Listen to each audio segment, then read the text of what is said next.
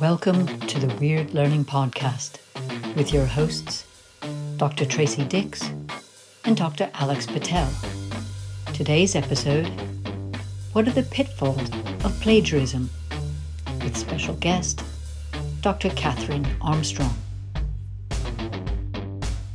Hello and welcome back to the latest Weird Learning Podcast. Today we're going to be talking about plagiarism, which is a very complex and interesting topic. My name is Alex Patel and I've got Tracy Dix. And we've also been joined by Catherine Armstrong. Hello, everyone. So could you remind us, what do you do, Catherine? Hi, I'm Catherine and I'm a lecturer at Loughborough University. So I'm a historian and I specialise in American history. I work on the history of slavery. But as well as my research, I also teach undergraduates and postgraduates. And I've also held various posts in my university as well. And one of those is that I chair academic misconduct committees. So unfortunately, that means I get to meet students who've been accused of academic misconduct, such as plagiarism, contract cheating, collusion, and other aspects. And I have to be part of a team that assesses whether that offence has taken place, and if so, what the penalty would be. A very serious role. It sounds like lots of paperwork as well. It is, yes.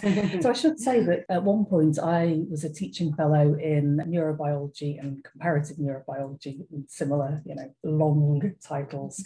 So I did a similar thing in that I would be marking students' work and identifying cases of plagiarism. So Tracy, I don't know if you have any particular experience you'd like to share about plagiarism? So I, many moons ago, used to also work at Loughborough University as a university teacher in the English department, which is the kind of same school that Catherine is in now, but we were kind of working there at different times. So I used to do hourly teaching on a number of English modules. And yes, there were a couple of times when I detected that students had, used work in their essays that they shouldn't have done, or perhaps hadn't attributed it properly. And back then it was more of a case of referring it to the module leader to speak to a student and kind of make the final decision on what the penalties would be. But my role initially was to just detect it in the first place. And the tools we used were different from now. So I think that's going to be a very interesting conversation. Okay, we'll have to remember to get back to that one. Yeah. But what do you do now? How do you help students around plagiarism nowadays? So now I'm an academic skills consultant at a UK university, and I see many students on a one-to-one basis. So they'll come and say, I have never come across this concept of plagiarism before. What does it mean? And, how do I reference properly? How do I, use material that I've read? Like, what are the boundaries? How much can I quote? How do I go about it? What are the differences between referencing, citations, and quotations, for example? But also, students do also come having had their essay feedback and you just saying, there are problems with correct referencing. So you just covered a lot of different terminology. I think that's perhaps something we need to start with. Yeah. So, okay, firstly, what is plagiarism? Tracy, you go first. What is plagiarism? I'm looking at you at the moment. So plagiarism is basically using someone else's work and passing it off as your own. I suppose I could talk about it in legal terms. It's an infringement of intellectual property rights, but this is going back fairly generally, I think. Yeah, okay. We'll just keep it short and snappy. Okay. So, Catherine, what would you add to that? Yeah, I think that's a really good definition. I suppose from my perspective, there is what we might think of as deliberate and accidental plagiarism. And so for me, deliberate plagiarism is where a student has willfully copied large amounts of other people's words into their own essay with no attempt to acknowledge that other person as the author of that work. So is it an attempt to deceive the person marking it, to pass it off as their own? Absolutely. I think that's what makes plagiarism so upsetting for tutors at university, actually. And actually also for students who have put all the work in. Absolutely.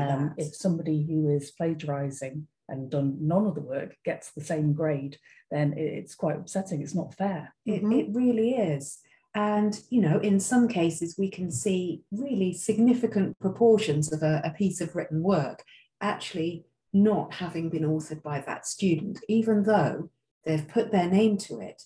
And chances are they will also have had to sign a declaration saying it was their own words too. So it really is a fraudulent piece of work they're presenting. Okay, so did you also mention accidental plagiarism? Absolutely. And I think this refers back to what Tracy was talking about a moment ago, where you do have students who are generally confused about how they use the work of other scholars that they're encouraged to read by their tutors, and how they use that work and incorporate it into their own essays.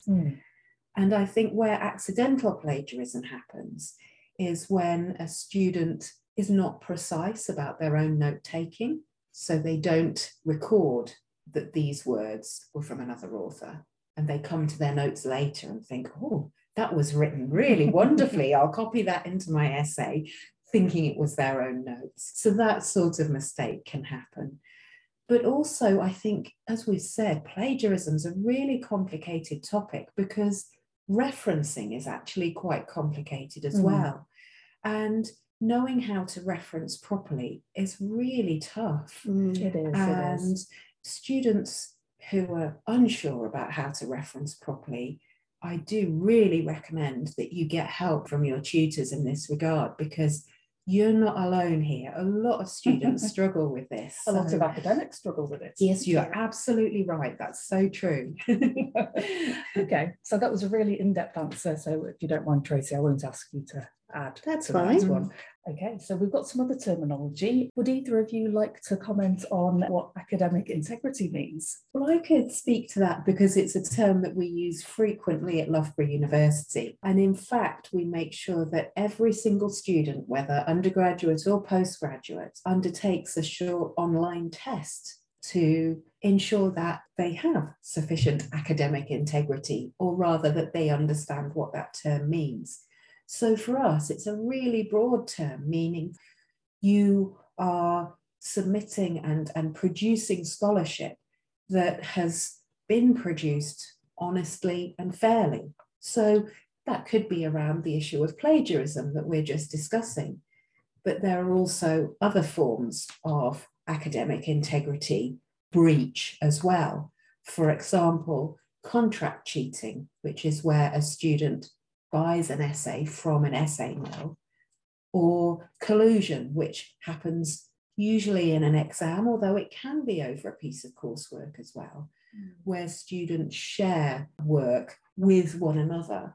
That means that then one student is presenting work that they themselves have not authored. Okay, so when I think about academic integrity, I tend to look at three things. So one of them is the honesty aspect, which you talked about then. But also, well, Tracy mentioned it earlier, it was acknowledging others' work. So that's important. But the third one is that actually when you're creating an academic argument, you need to provide evidence. So citing a bit of information or describing an experiment or critiquing something, the reader will need to know where it's come from, but also they need to have that link. So if they want to look into it in more detail, they know the original source and can do. Yeah, I agree with that. And it's a very difficult area because, for example, if a student writing their essay has read Wikipedia, let's say, as an example, and found some information useful for their essay, then they should use Wikipedia as a reference. Controversial. However, what they shouldn't do, in my opinion, is look in Wikipedia and look at the referencing within that Wikipedia entry and pretend, lie and say, oh, I read the original article that the Wikipedia source referenced, because they haven't read it. They haven't been to that original article. By all means, it's okay to say something like the Joe Blogs article, such and such journal, cited in Wikipedia. That would be the correct reference, because all you're doing with a reference is you're trying to show your reader what your process was as a scholar. And you want to do that as honestly as possible. If you found the information on Wikipedia, say so. That is, of course, going to be controversial, as you say, because many academics say that Wikipedia should never be cited because of its open source format. Anyone can adapt or amend a Wikipedia article, and therefore it's very difficult to trace whose ideas are within that article anyway. So as you can see, referencing is an incredibly complex area, but also I think that the idea that students should be including evidence from their broader reading is more complicated still, because when are they allowed to use the words of others? And when should they be paraphrasing and turning those ideas into their own words? And if they do paraphrase, what sort of reference should they then use for that paraphrased material? Yes, and how should they use it best? Absolutely. Because simply reproducing a quotation doesn't demonstrate that a student understands it, and it actually doesn't add anything to the development of knowledge. So these are the types of things that we're going to go into in more detail in a later podcast, I would imagine. So at the moment, what we're doing is giving kind of an overview of the general area of plagiarism and academic integrity. And what we'll do later is to go into more detail in certain areas. So you were saying about Wikipedia, and obviously that has, kind of appeared over the last, 20 years really? And so academics have had to work out how to make use of it. And that's been an ongoing thing. So speaking personally, I think Wikipedia is great, and I will use it to get an overview of an area. And then if I'm going to use that for something serious, I acknowledge that, Wikipedia may not be entirely reliable, but equally it might be. I will then follow up with looking at the original papers that have been cited, or a review article in a recognized peer review journal, for example. And the other thing you mentioned was secondary referencing, which is quite interesting. So I didn't know about this until much later on. And so I think when I was doing my third year dissertation and projects, I was reading a review article and then claiming in my my thesis or my project that I'd read all these papers, which obviously, the person assessing it knows that I have not spent the last 6 months reading about 200 papers. No. So there is a method called secondary referencing, which acknowledges that. And that is to acknowledge the original source, but to say where you read the interpretation of it in. But one thing you have to note is that since you've got it from another source, there may be some misunderstandings. So if it's something that is a key pillar of your argument, you should go back to that original piece of material. Okay, sorry about that really long interlude. Why is it important?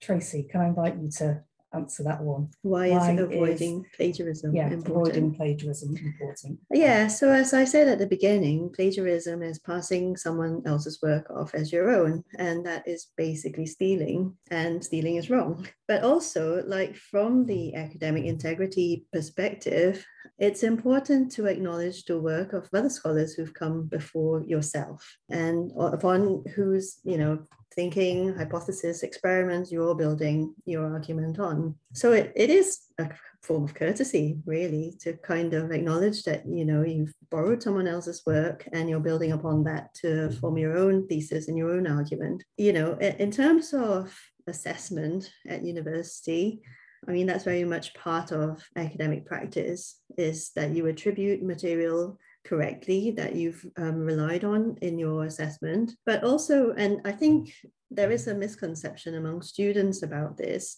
because very often, a student will read something, it sounds good, I couldn't possibly say it better in my own words, therefore I'm going to quote, such and such a scholar because it sounds really clever, it's going to make my essay sound clever. And so the way I encourage students to think about, reading secondary material is to kind of position themselves as part of an academic community. And yes, they might be a relatively new member of this academic community, but they are one nonetheless. And what, people who are marking essays want to see is the students' criticality and what their perspective is. And so it doesn't do a student any favors to basically hide behind the voice of another scholar, and rather they should put their own point of view across. And as you said, kind of citing evidence or acknowledging the academic tradition kind of up till now within the field of research. Okay, so it sounds a bit like you're talking about developing an academic identity. Yeah. Even for first years. Mm-hmm. So is it important to build this integrity, to have people trust you and to not undermine this trust? Yeah, I think so. Yeah. Ashwin, would you like to speak to that? Well, I think it goes to your point, Tracy, about how, as a member of the academic community, your voice as a first year student at university is as valid and as valued by that community as anyone else's. However, if your ideas and your words that you share with the scholarly community through your written work can't be trusted in the ways that we've been discussing, then the whole system doesn't work in effect. Yeah. And so really, in order to be considered to be part of that community, you have to subscribe to its values and its internal practices, if you like. And I think, it's really important that your listeners see themselves as valued and valid parts of this academic community, but also on a practical level as well. As a university student wanting to get a really good degree, it's important to get these things right, because the penalties are pretty harsh if you don't get them right, in terms of perhaps failing a particular piece of coursework, even failing an entire module, perhaps even in worst case scenario, being asked to leave the university. And of course, there are different penalties applied depending on the seriousness or depending on the intent of the student concerned. But nevertheless, the stakes are high here. So I completely agree with Tracy's point that the ideal of the shared academic community is really important, and we want to welcome in every cohort of new students. But at the same time, pragmatically, for you as a person wanting to get a good degree, it's important you get this stuff right. And I think it's worth coming back to Alex, what you were saying about the expectations even at first year, because I think it's probably worth distinguishing between the expectations for like science students and art students, because they are different. And I think very much in the kind of foundation year stages of doing a science degree especially, a lot of the academic assessment is more knowledge-based, whereas I think arts and humanities students are usually a lot more comfortable with using secondary material. And so, so you might have to explain. So when you say knowledge-based, what does that mean? And secondary material, what does that mean? Okay, so with knowledge-based, it's about students proving in their assessments, in their exams, that they understand the kind of key concepts within their discipline. So then I can give an example. Yeah, go on. So it might be being able to write down in an essay how enzymes work. So how a substrate binds to the receptor, I guess, of an enzyme. So that wouldn't necessarily require the student to talk about who did the actual research on that, how reliable it was, and to include references or citations. Yeah, that's right. Whereas in the arts and humanities, because I suppose a lot more of the disciplines are kind of founded around opinions. And kind of, for example, with history, it's on people's versions of the past, aren't they, Catherine? So absolutely. I think this awareness of like secondary material and being able to work with secondary material is usually expected from the first year. Whereas in the sciences, that can be something that takes place perhaps even more at dissertation level. Yeah, I would definitely agree. Because actually there are differences of opinion in sciences. But initially, students are used to working with a textbook which gives a single version. Whereas actually, when you get to your second year and third year, and you're looking at contested areas of science and really exploring the unknown, you'll find different research papers which have different suggestions for how something is happening. And so at that point, you start to talk about, well, Smith et al. Decided it was this. However, so-and-so, has a different perspective on this. Don't write so-and-so had a different perspective. So if you found this interesting so far, or if you have any questions, then do please get in contact with us. If you send us your questions, we will attempt to answer them within the next podcast. And we'll be following up this particular session with additional podcasts to look at more detail in some of the things we've looked at. So if you've enjoyed this, then please tell your friends, write a review. And subscribe so you don't miss our next episode. So I wanted to ask you, have you heard of any examples within the academic community of famous people, famous researchers, academics plagiarizing, and what the consequences of that were or might be? So I'll give you a bit of a moment to think about it. Okay. I won't put you on the spot too much. So I can say that I certainly have. So it was somebody at the university that's on the institutions I've been to, very famous researcher, biologist, put out, I think, a controversial paper to do with some specimens of beetles. It sounds very exciting. You know, don't quote me on this. I may have got some of this wrong. It could have been, you know, shellfish or mollusks or something. Okay. But anyway, people in the academic community looked at this paper, had questions, were a bit concerned and said, can we have a look at your data? And so some data was sent across, people started working with it. They were thinking, this doesn't make any sense. Okay, can we see your samples? And at that point, there weren't any samples. They just didn't exist. The academic went through a lot of like, oh, I'm just looking for them. I've just misplaced them, but they had never existed. And the consequence of this was his whole reputation was just destroyed. Yeah. So did you say you'd got an example? Well, so this is probably more of a fun fact, maybe, than an example. But so Shakespeare, who is, you know, very much part of the academic canon and, you know, on most English syllabi in the UK, was something of a plagiarist, wasn't he? Really? I don't know if you're aware. Yeah. Okay. Not very much. So Shakespeare modeled a lot of his work on kind of other works, such as Plutarch's Lives. And there is evidence within, you know, secondary material where scholars have kind of analyzed the similarity of certain words in Shakespeare's plays to, you know, some of his other sources. And I won't go into too much detail into, you know, what Shakespeare's sources were, because it was quite a long time since I've looked into those things. But yeah, so many of Shakespeare's plays were based on earlier works. And he is studied on many English degrees, if not all of them, definitely in the UK and, you know, and probably in the English speaking world. Yeah. So our producer just said that it wasn't just Shakespeare at that point. Yes, Kelly would know a lot about it.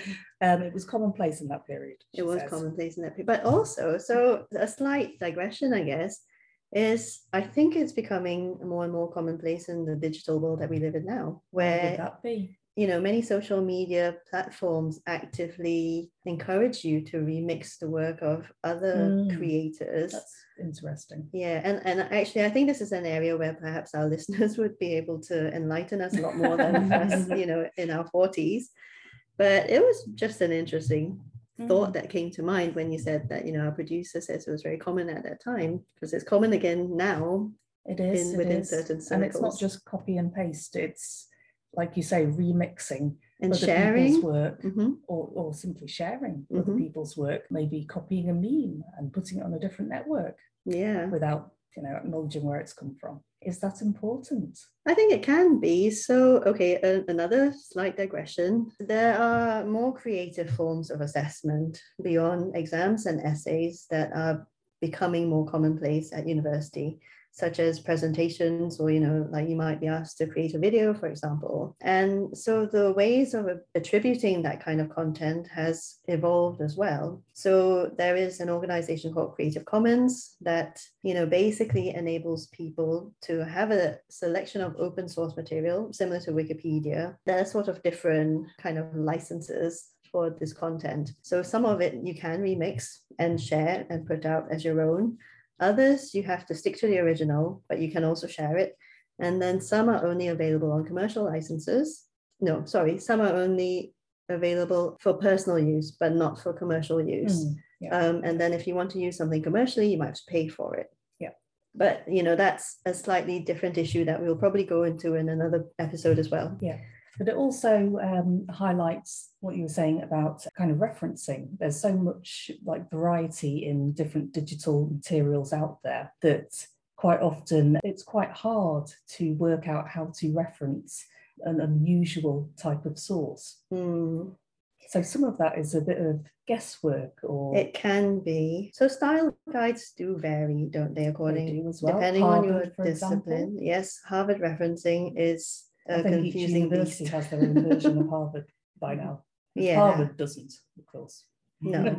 But I mean, I would say that for many style guides, how to reference different types of material has moved with the times. And so, you would be told on a style guide, like how to reference a Twitter, something that you've got from Twitter, for example, or something out of a blog. But if you're struggling to find the correct way to reference, then most academics, I believe, although Catherine can confirm this, would be perfectly happy as long as you stick with a consistent style and go with the next closest thing. So for example, if it's something that's a video, then stick with the format for a YouTube video. If it's something that you found online, as many things are nowadays, then very often the kind of style that you follow for a website would do the job.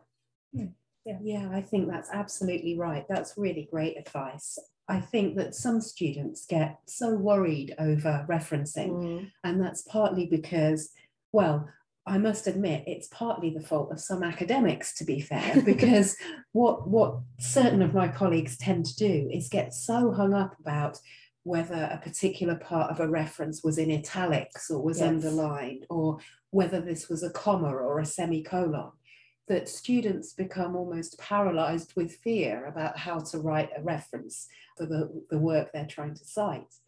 And actually, Tracy's absolutely right. As long as the reference gives you all the information that you need in order to go and check for yourself whether indeed that is an accurate interpretation of that material, then you're fine. That's not to say that if your particular tutor on a particular module doesn't give you really clear guidance, if that happens, please follow that guidance, because they're the ones marking your work, and so they will have particular expectations in that area. But for many of us, actually, as long as you indicate clearly where, for example, the YouTube video or whatever is to be found, and when you accessed it and so on, then that's what the purpose of a reference is. Right, that's really helpful. So my technique for if I ever come across a source that I don't know how to reference is to obviously Google it. So what I'll do is look to a couple of well-known universities, or perhaps an example from a journal that is using the referencing system that I need to use, and to see what they suggest. And if I found it in a couple of places, then that tends to be my best guess if it's something unusual. Okay. But I think so for students, if you want to try Googling how to reference something, and if you're not sure, which is accurate, say, I mean, most universities do have style guides for the basic by academic it department. Covers most things, doesn't it? Yeah, it does cover most things. But failing which, if you are Googling, then going to resources provided by other universities would be quite a good place. Yeah. Okay, so can we think about the question, what are the biggest causes of plagiarism? So what causes students to either deliberately or accidentally plagiarize? So should we start with deliberate plagiarism? What kind of situation might a person be in where that's their choice? Well, I think for me, it's wrong to think that students that deliberately plagiarize are somehow evil, manipulative students trying to fool the system. Absolutely. Usually, very sadly, what's happened is that it's a good student who's found themselves in a very difficult position and they make a bad decision. And I would say that sometimes that's around questions of poor time management. So a student who has not sufficiently planned ahead for the deadlines coming up, and suddenly they realize they've got several pieces of work due at once, and they know that they're simply not going to have time to write in their own words everything. I think that sometimes it can be a student who has a piece of work that's compulsory to the module that they're doing, and they really just don't have a clue. And they don't want to admit that they don't understand that particular topic or that particular approach. And unfortunately, they don't ask for help, which of course would be the right thing to do, whether that's from the module tutor themselves or from someone who can support students with their study skills in another part of the university. And so what they end up doing is, again, they make a very bad decision and decide to copy and paste or perhaps even buy a piece of work from elsewhere. So is that the essay mill thing that you were talking about? That's right, yes. And this is mercifully rare. Most students do not have anything to do with essay mills and don't encounter them in their university careers. But unfortunately, we are seeing some very aggressive tactics on the part of people that run essay mills, trying to target students and those who are vulnerable because they're uncertain of a particular topic, or perhaps they've run out of time and just become really desperate. I've got to have something to submit. Mm-hmm. Then they can fall prey to the essay mills. And I think that this often happens as well when students are not clear about exactly what is permitted in terms of helping their essay preparation. For example, Tracy's spoken about some really important and acceptable ways of students getting support with their assignments. But if you're approached online by someone offering to proofread your work, or perhaps if English is your second language, even offering to translate your work, please do not take them up on that, even if they seem very plausible, very professional, very friendly. It's almost always the case that that sort of practice will be against the regulations of your university, and you could be in serious trouble for taking up that offer. Yes, so it's the institution I work for, if somebody has had any proofreading done, or especially something like translation, they should declare this when they submit. Are there any other dangers of essay mills? So I would say I've got two, actually. Okay, I've not really come across them. I'm obviously not a target somehow. Well, I would say one of the dangers is that you might end up buying a generic essay, which really doesn't answer the question, or it might be that somebody writes a specific essay for you, which would probably cost reasonable amounts of money. Mm-hmm. But because they haven't gone through the lectures, the reading material of that course, it's likely to not hit the points or the kind of structure, the arguments that the markers are expecting. So really, it's probably, makes sense just to do it yourself and manage that time very carefully, and ask questions if you don't understand it. The other danger is that, as Catherine was saying, some of these essay mills are somewhat underhand. Sometimes they will sell an essay to a student and then blackmail the student to say, we're going to tell the university that you plagiarized, that we've sold you this essay, unless you give us this money, which again, you don't want to get mixed up with people like that. And at the end of the day, you come to university to learn, to read a degree. And so you want to leave with those skills. Getting somebody else to do the work for you just won't accomplish that at all. Any other dangers? I think that's probably the main ones. I think I've come across cases where students have bought essays from essay mills, having been told, this was prepared for you specifically, and actually they've sold the same essay to others, and so therefore it's already out in the public domain and immediately is discovered.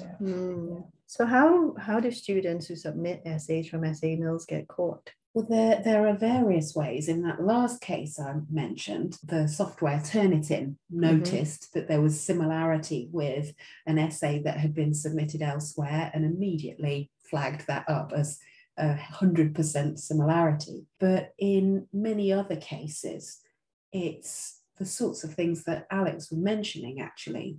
When a piece of work is submitted that really doesn't answer the question, that's a little bit of a flag. When a piece of work is submitted that has within it material that the students haven't been taught on that module, again, the tutor would think, oh, perhaps an inspired and enterprising student would have gone and found a little bit of this themselves. But if the entire content is material that hasn't been taught to that student, again, that's a real red flag.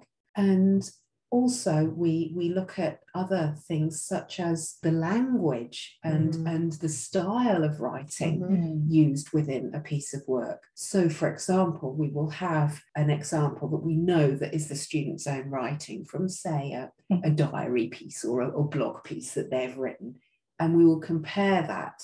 And it's quite a complex process, actually, sort of people who understand these things, sort of linguistically comparing the writing styles. And if it's shown that the writing style is sort of significantly different in the essay that's been submitted, then that's an immediate red flag. And once these pieces of work come on our radar, then IT specialists then dig around the document properties of the essay that's been submitted. And very often it's immediately obvious that actually a second person, not the student themselves, someone completely different, has edited or authored that document.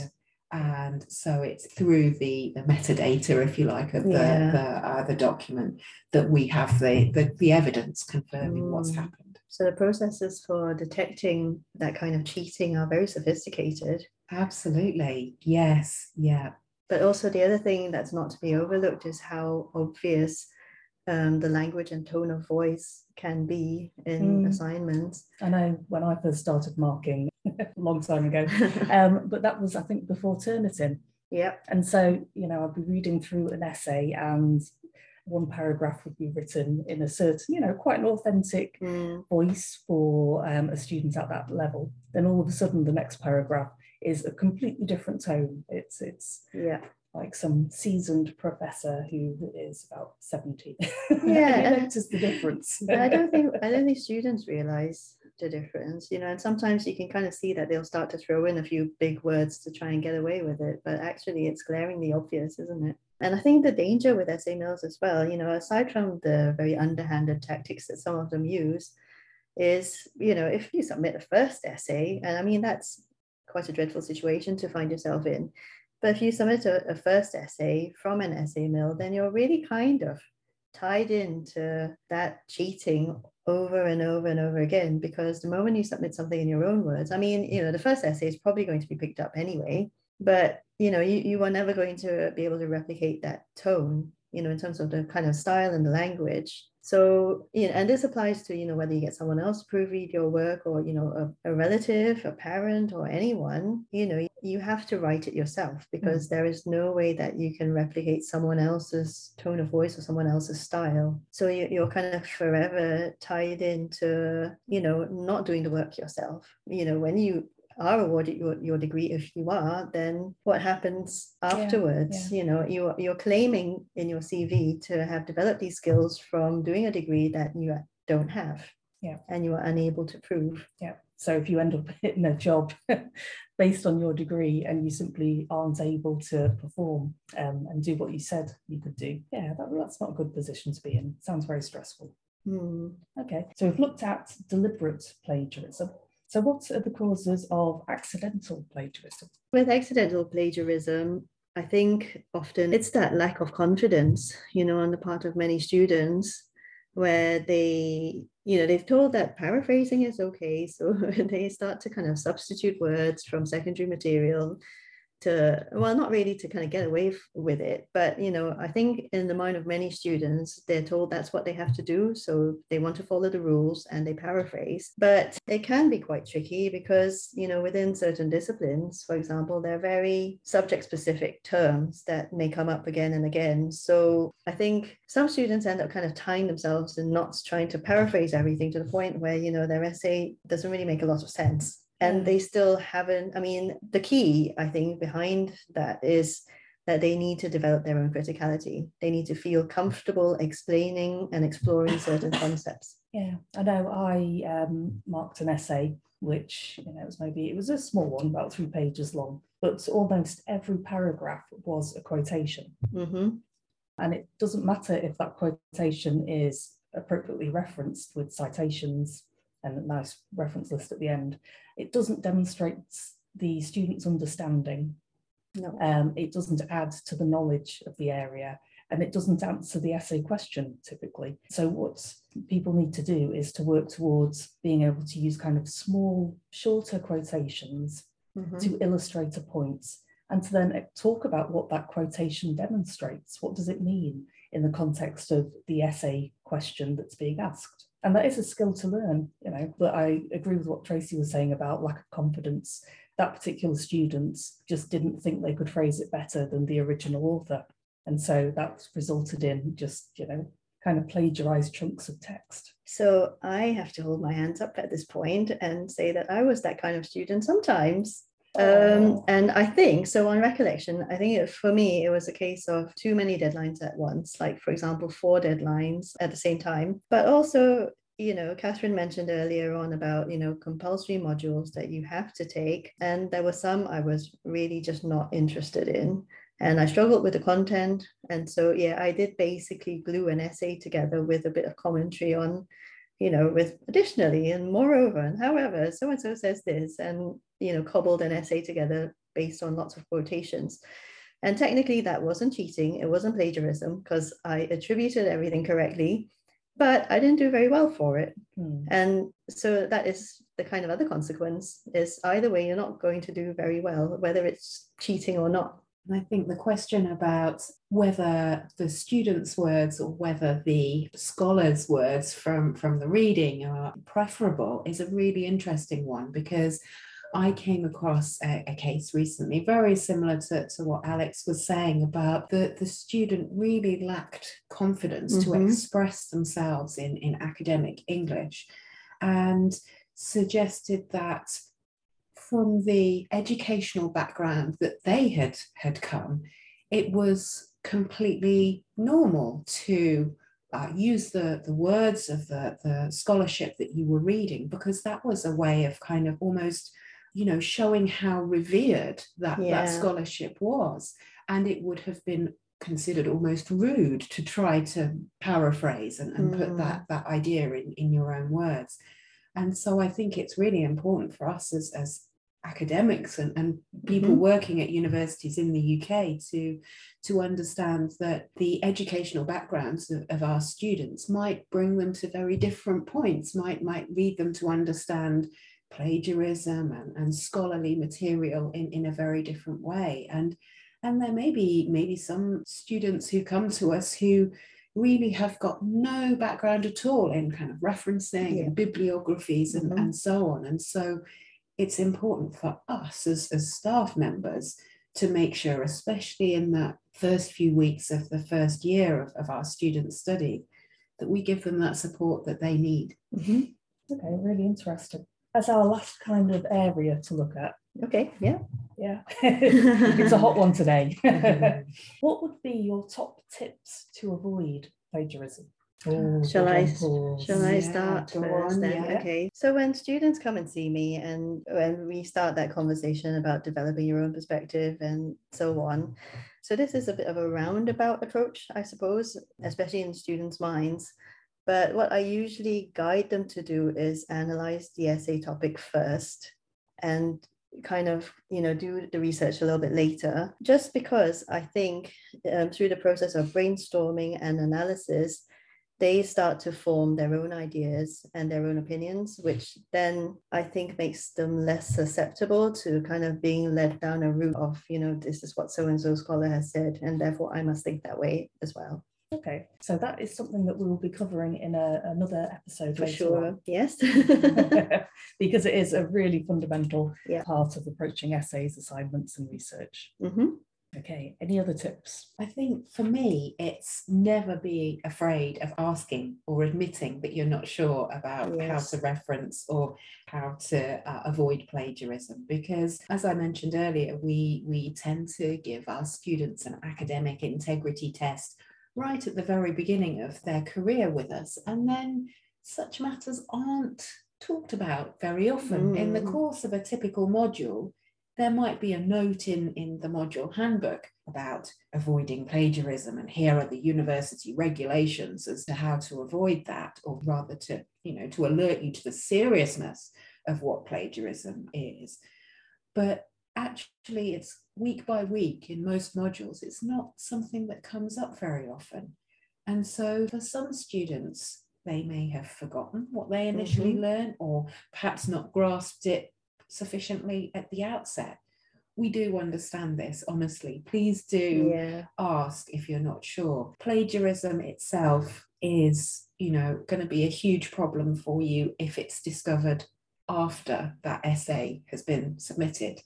What is not a problem at all is you saying, I have no idea how to reference this, help. Yeah. That is not a problem in the slightest. So please choose that option rather than trying to wing it and see what happens when you submit the essay. So who can students go to for help with referencing? That's a really good question. I think in every university, there's going to be slightly different systems and structures for this. But I would say first really good port of call is your seminar tutor or module leader on that particular module.